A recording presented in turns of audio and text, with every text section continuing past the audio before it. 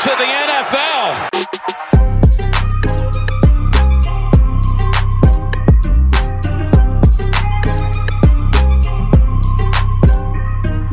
Welcome to the NFL, rookie.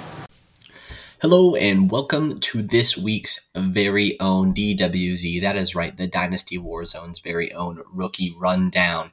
As always here, folks, I am your host, Dallas, and you can find me on social media, specifically Twitter, at Salad Galore. That is Dallas backwards with the double L Galore. And we are in the thick of the off season. Still, training camp is bustling. We are past the Hall of Fame game, entering into the preseason games. This is where we start to see where those late roster filling spot type of guys that you see flash in preseason games make a name for themselves here in the Dynasty community and in, the redraft leagues too. Occasionally you'll get those bust out stars, and that's kind of what this installment is for. I'm taking a look at some guys that, albeit they were drafted in pretty much every single rookie draft, but with the Oklahoma drill, this is the third installment of said drill. We'll be looking at two players that fit the exact same profile for the team that they were drafted onto and comparing them. They're similar body types. They are similar roles in their college offenses, as well as what their anticipated role is here in the NFL. The first 2 weeks of this series for 2022 have focused on slot wide receivers, where I compared Mr. Jahan Dotson to Mr. Sky Moore, and then big-bodied wide receivers last week with a comparison of Mr. George Pickens in Pittsburgh and Alec Pierce on the Indianapolis Colts. If you're listening now, you know that I'm definitely leaning towards Jahan Dotson and Alec Pierce in those two matchups. And if you want to know why, you're going to have to go back and listen, because that means you haven't listened yet. But without further ado, we will jump into the running back segment. I have 2 weeks in a row here coming up of running back comparisons. And the first one is the fantasy darling position, the position that I feel like as a fantasy community, we may have the hardest time accurately pegging breakout stars in this specific role. And it's the one that we're constantly chasing. And that is the third down running back, the scat back, the pass catching running back, the PPR dynamo, the Alvin Kamaras. Everyone's trying to find the next Alvin Kamara. And it's pretty much every single year where there's one or two players that are compared to him or compared to their game, or people think that just because there's no one on the roster, there's someone that, because he has that skill set, is going to come in and become Alvin Kamara. Well, that's not how every offense works.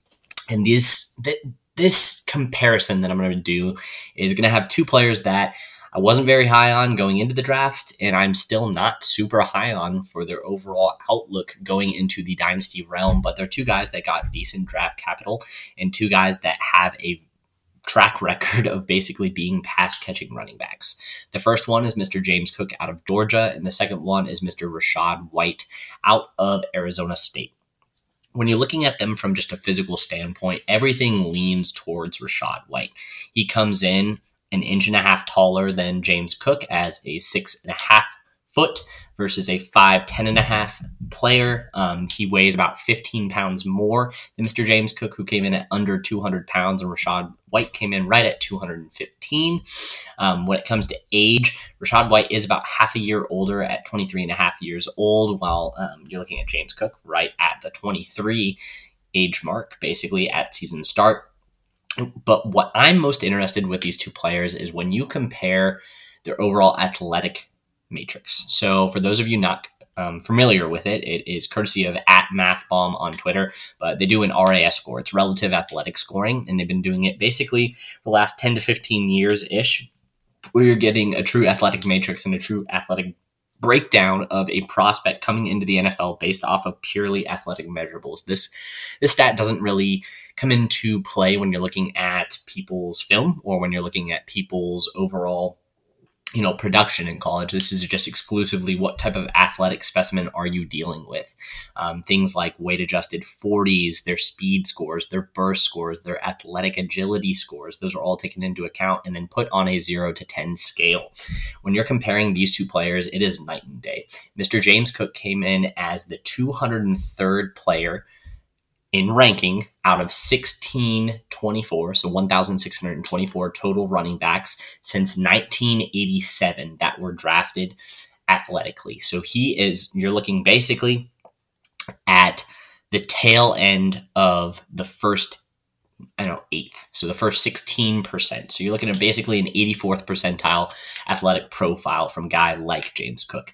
On the contrary, with Rachaad White, his RAS is sitting at 21st out of 1,624. He is in basically the 99th percentile athletically out of prospects that have come into the NFL at the running back position since 1987. The draft stock does not really support that.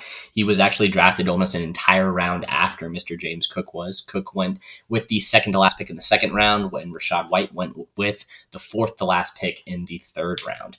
But where it really starts to lean towards Mr. Rachaad White is pretty much everything production-wise in college. And that ultimately was my biggest issue with a guy like James Cook.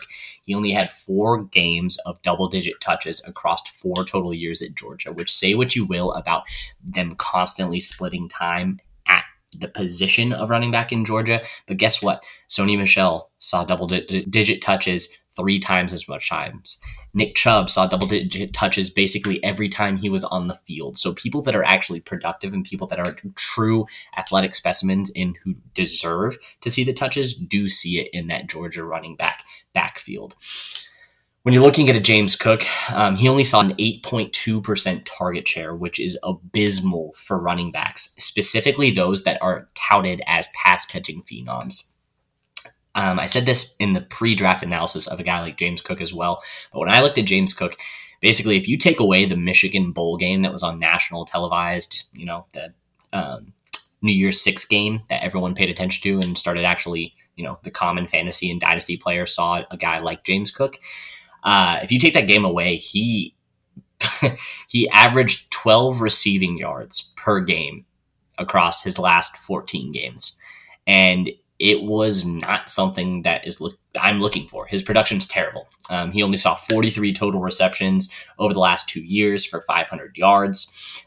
That's 11.8 yards per reception, which is, about average what you would want from a running back. But when you compare all of those stats to what Rachaad White was able to do even during a COVID season, which both of these have underneath these metrics that I'm looking at, he almost tripled the target percentage of Mr. James Cook. He accounted for 18.9% target share in his offense. That's right. A running back accounted for nearly 20% of his overall target volume in his collegiate offense. That is borderline like what you would expect from like a Christian McCaffrey in the NFL. It's pretty wild. And when it comes to a 3-down skill set, because of his size, he's one of the few backs in the class outside of a Breece Hall and Kenneth Walker that can truly do it. Over the last 2 years, he didn't see many more receptions than a James Cook at 51, but he put up over 105 more yards at 607 yards on the ground. His per reception average was 0.1 better at 11.9 yards, so he was more efficient with his receiving work as well.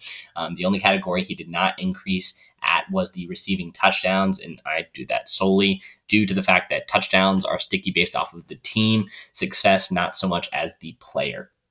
When it goes to the rushing stats, you would hope that James Cook could save himself in the running side of the ball, but unfortunately, yet again, you cannot.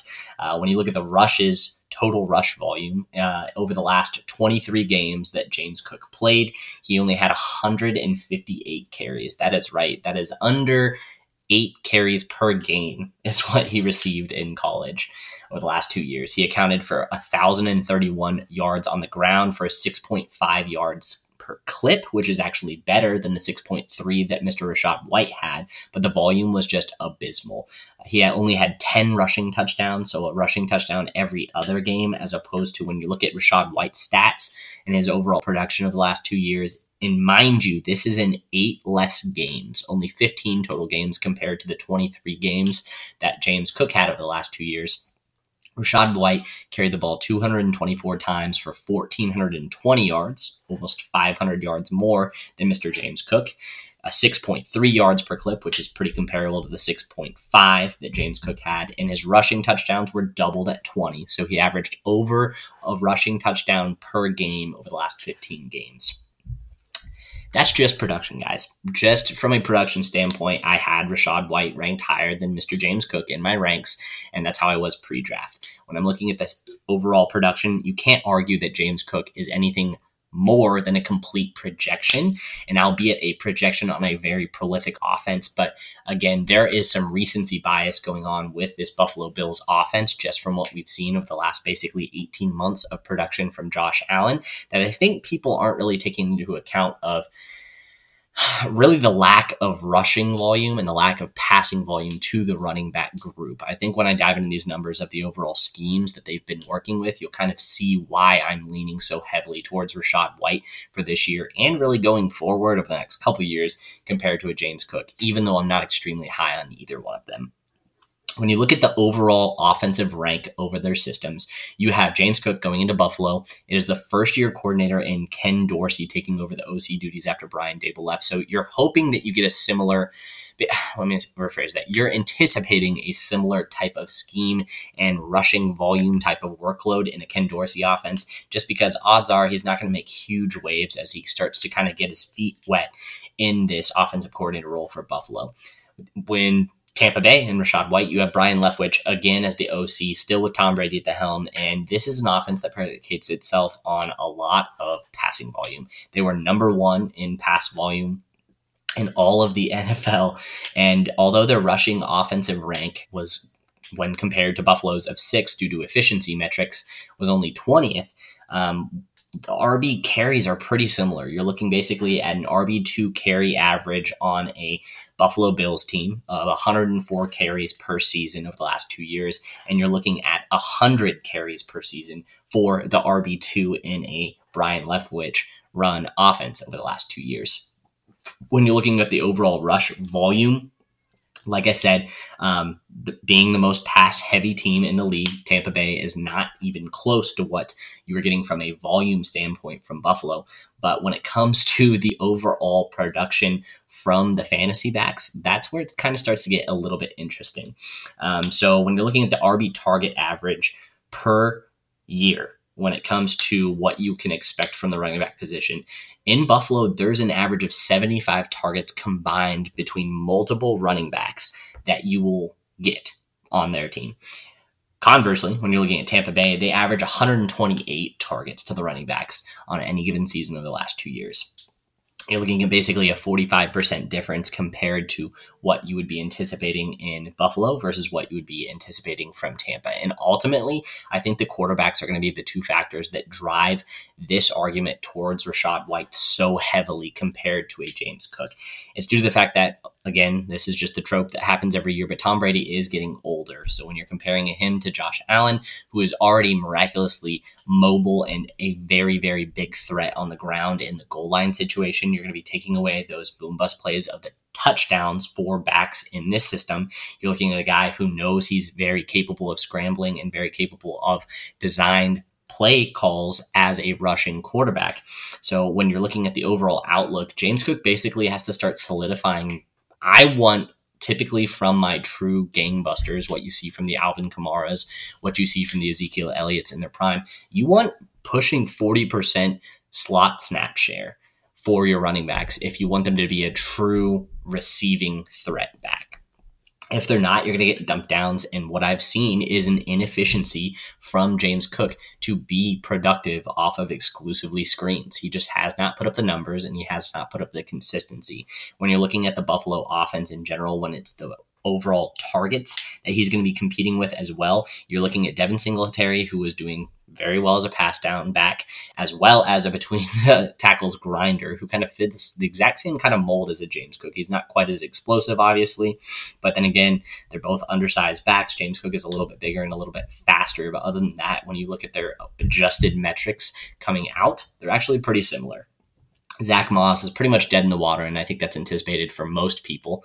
But what you're seeing is a large target distribution in this offense with a lot of weapons up for grab. But they brought in a mainstay at the slot receiver position in Jamison Crowder. They drafted my personal favorite guy that everyone knows about from the pre-draft process in Khalil Shakir. They still have Stephon Diggs, and everyone's calling for the Gabriel Davis boom breakout. So when you're looking at this overall, pass volume market share, you're not looking at a team that's going to be running the ball so much. You're going to rely on your Josh Allen slinging the ball. That's the best part of your team. And in the similar vein of what we see with a Aaron Rodgers led offense, what we see with a Tom Brady led offense, a Patrick Mahomes, a Justin Herbert, you don't see those even splits. It always leans towards the pass game heavily. And I anticipate it still being towards the pass game heavily for the Buffalo Bills.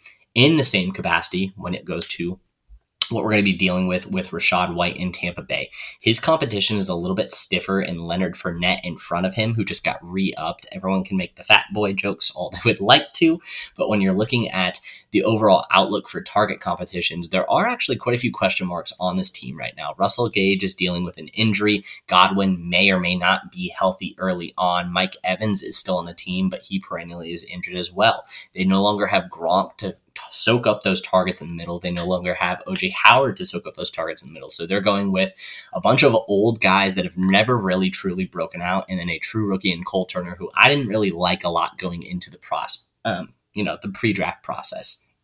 So when you're looking at them from their offensive side, you are looking at an RB target average, like I said, of 128 targets. So if you can just equate basically half of those to a guy like Rachaad White, as long as his pass protection is up to snuff, which it very much was at his time in Arizona State, you're looking at a pretty good sizable target chunk for a guy, even just as a third down back. That's about the average.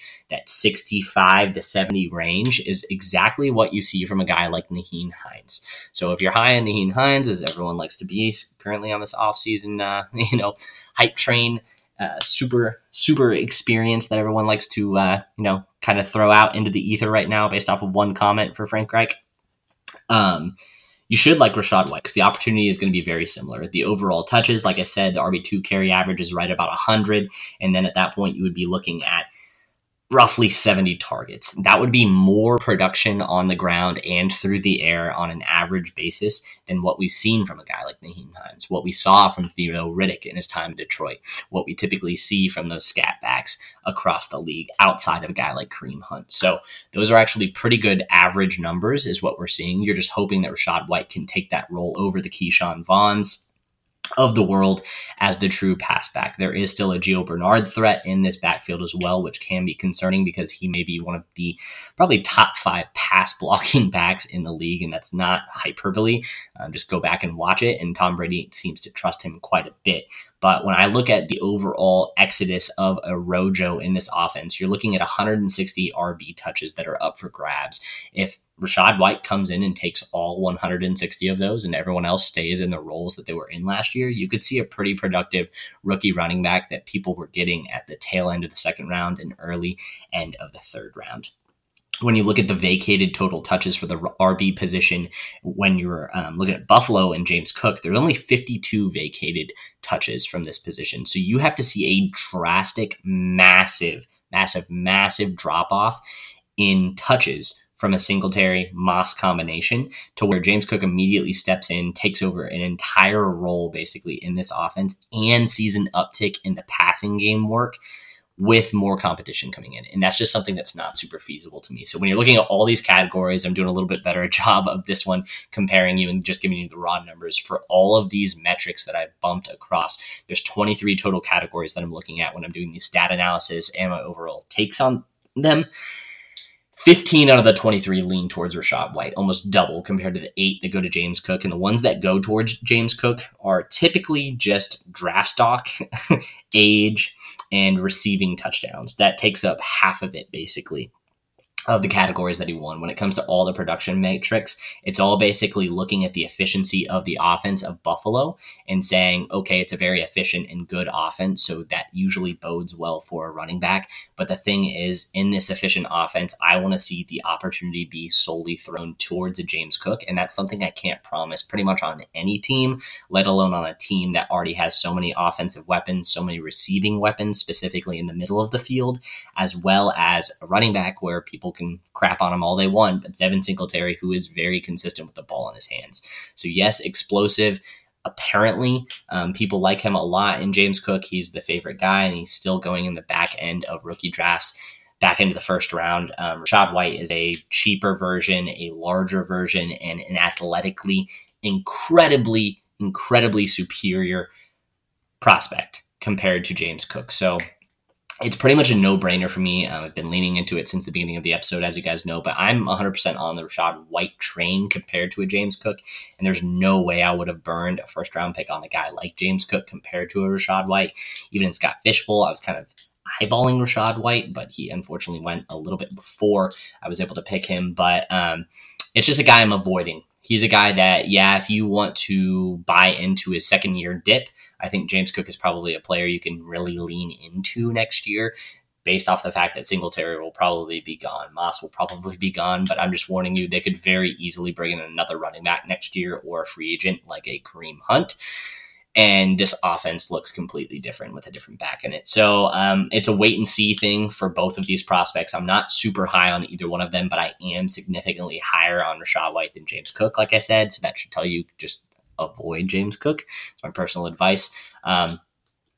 Albeit, I will use this as a stipulation. The one thing that I missed solely and severely on last year was my third down back pick in Javian Hawkins. This, as I alluded to at the beginning of the episode, is one of the harder roles to truly peg down in the NFL. So it's kind of a go out and get your guy.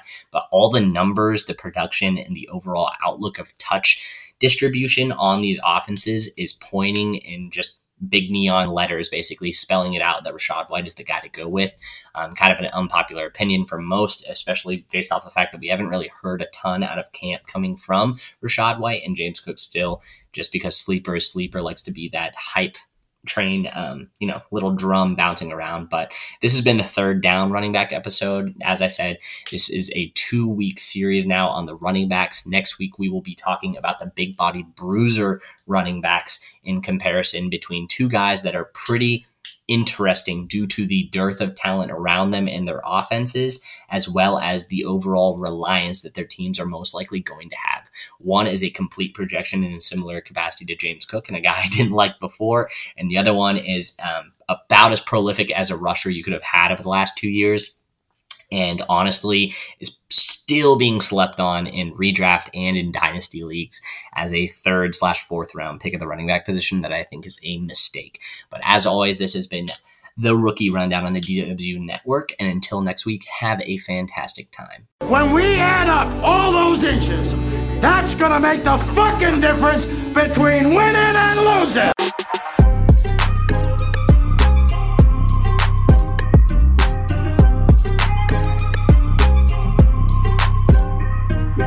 We won a game yesterday.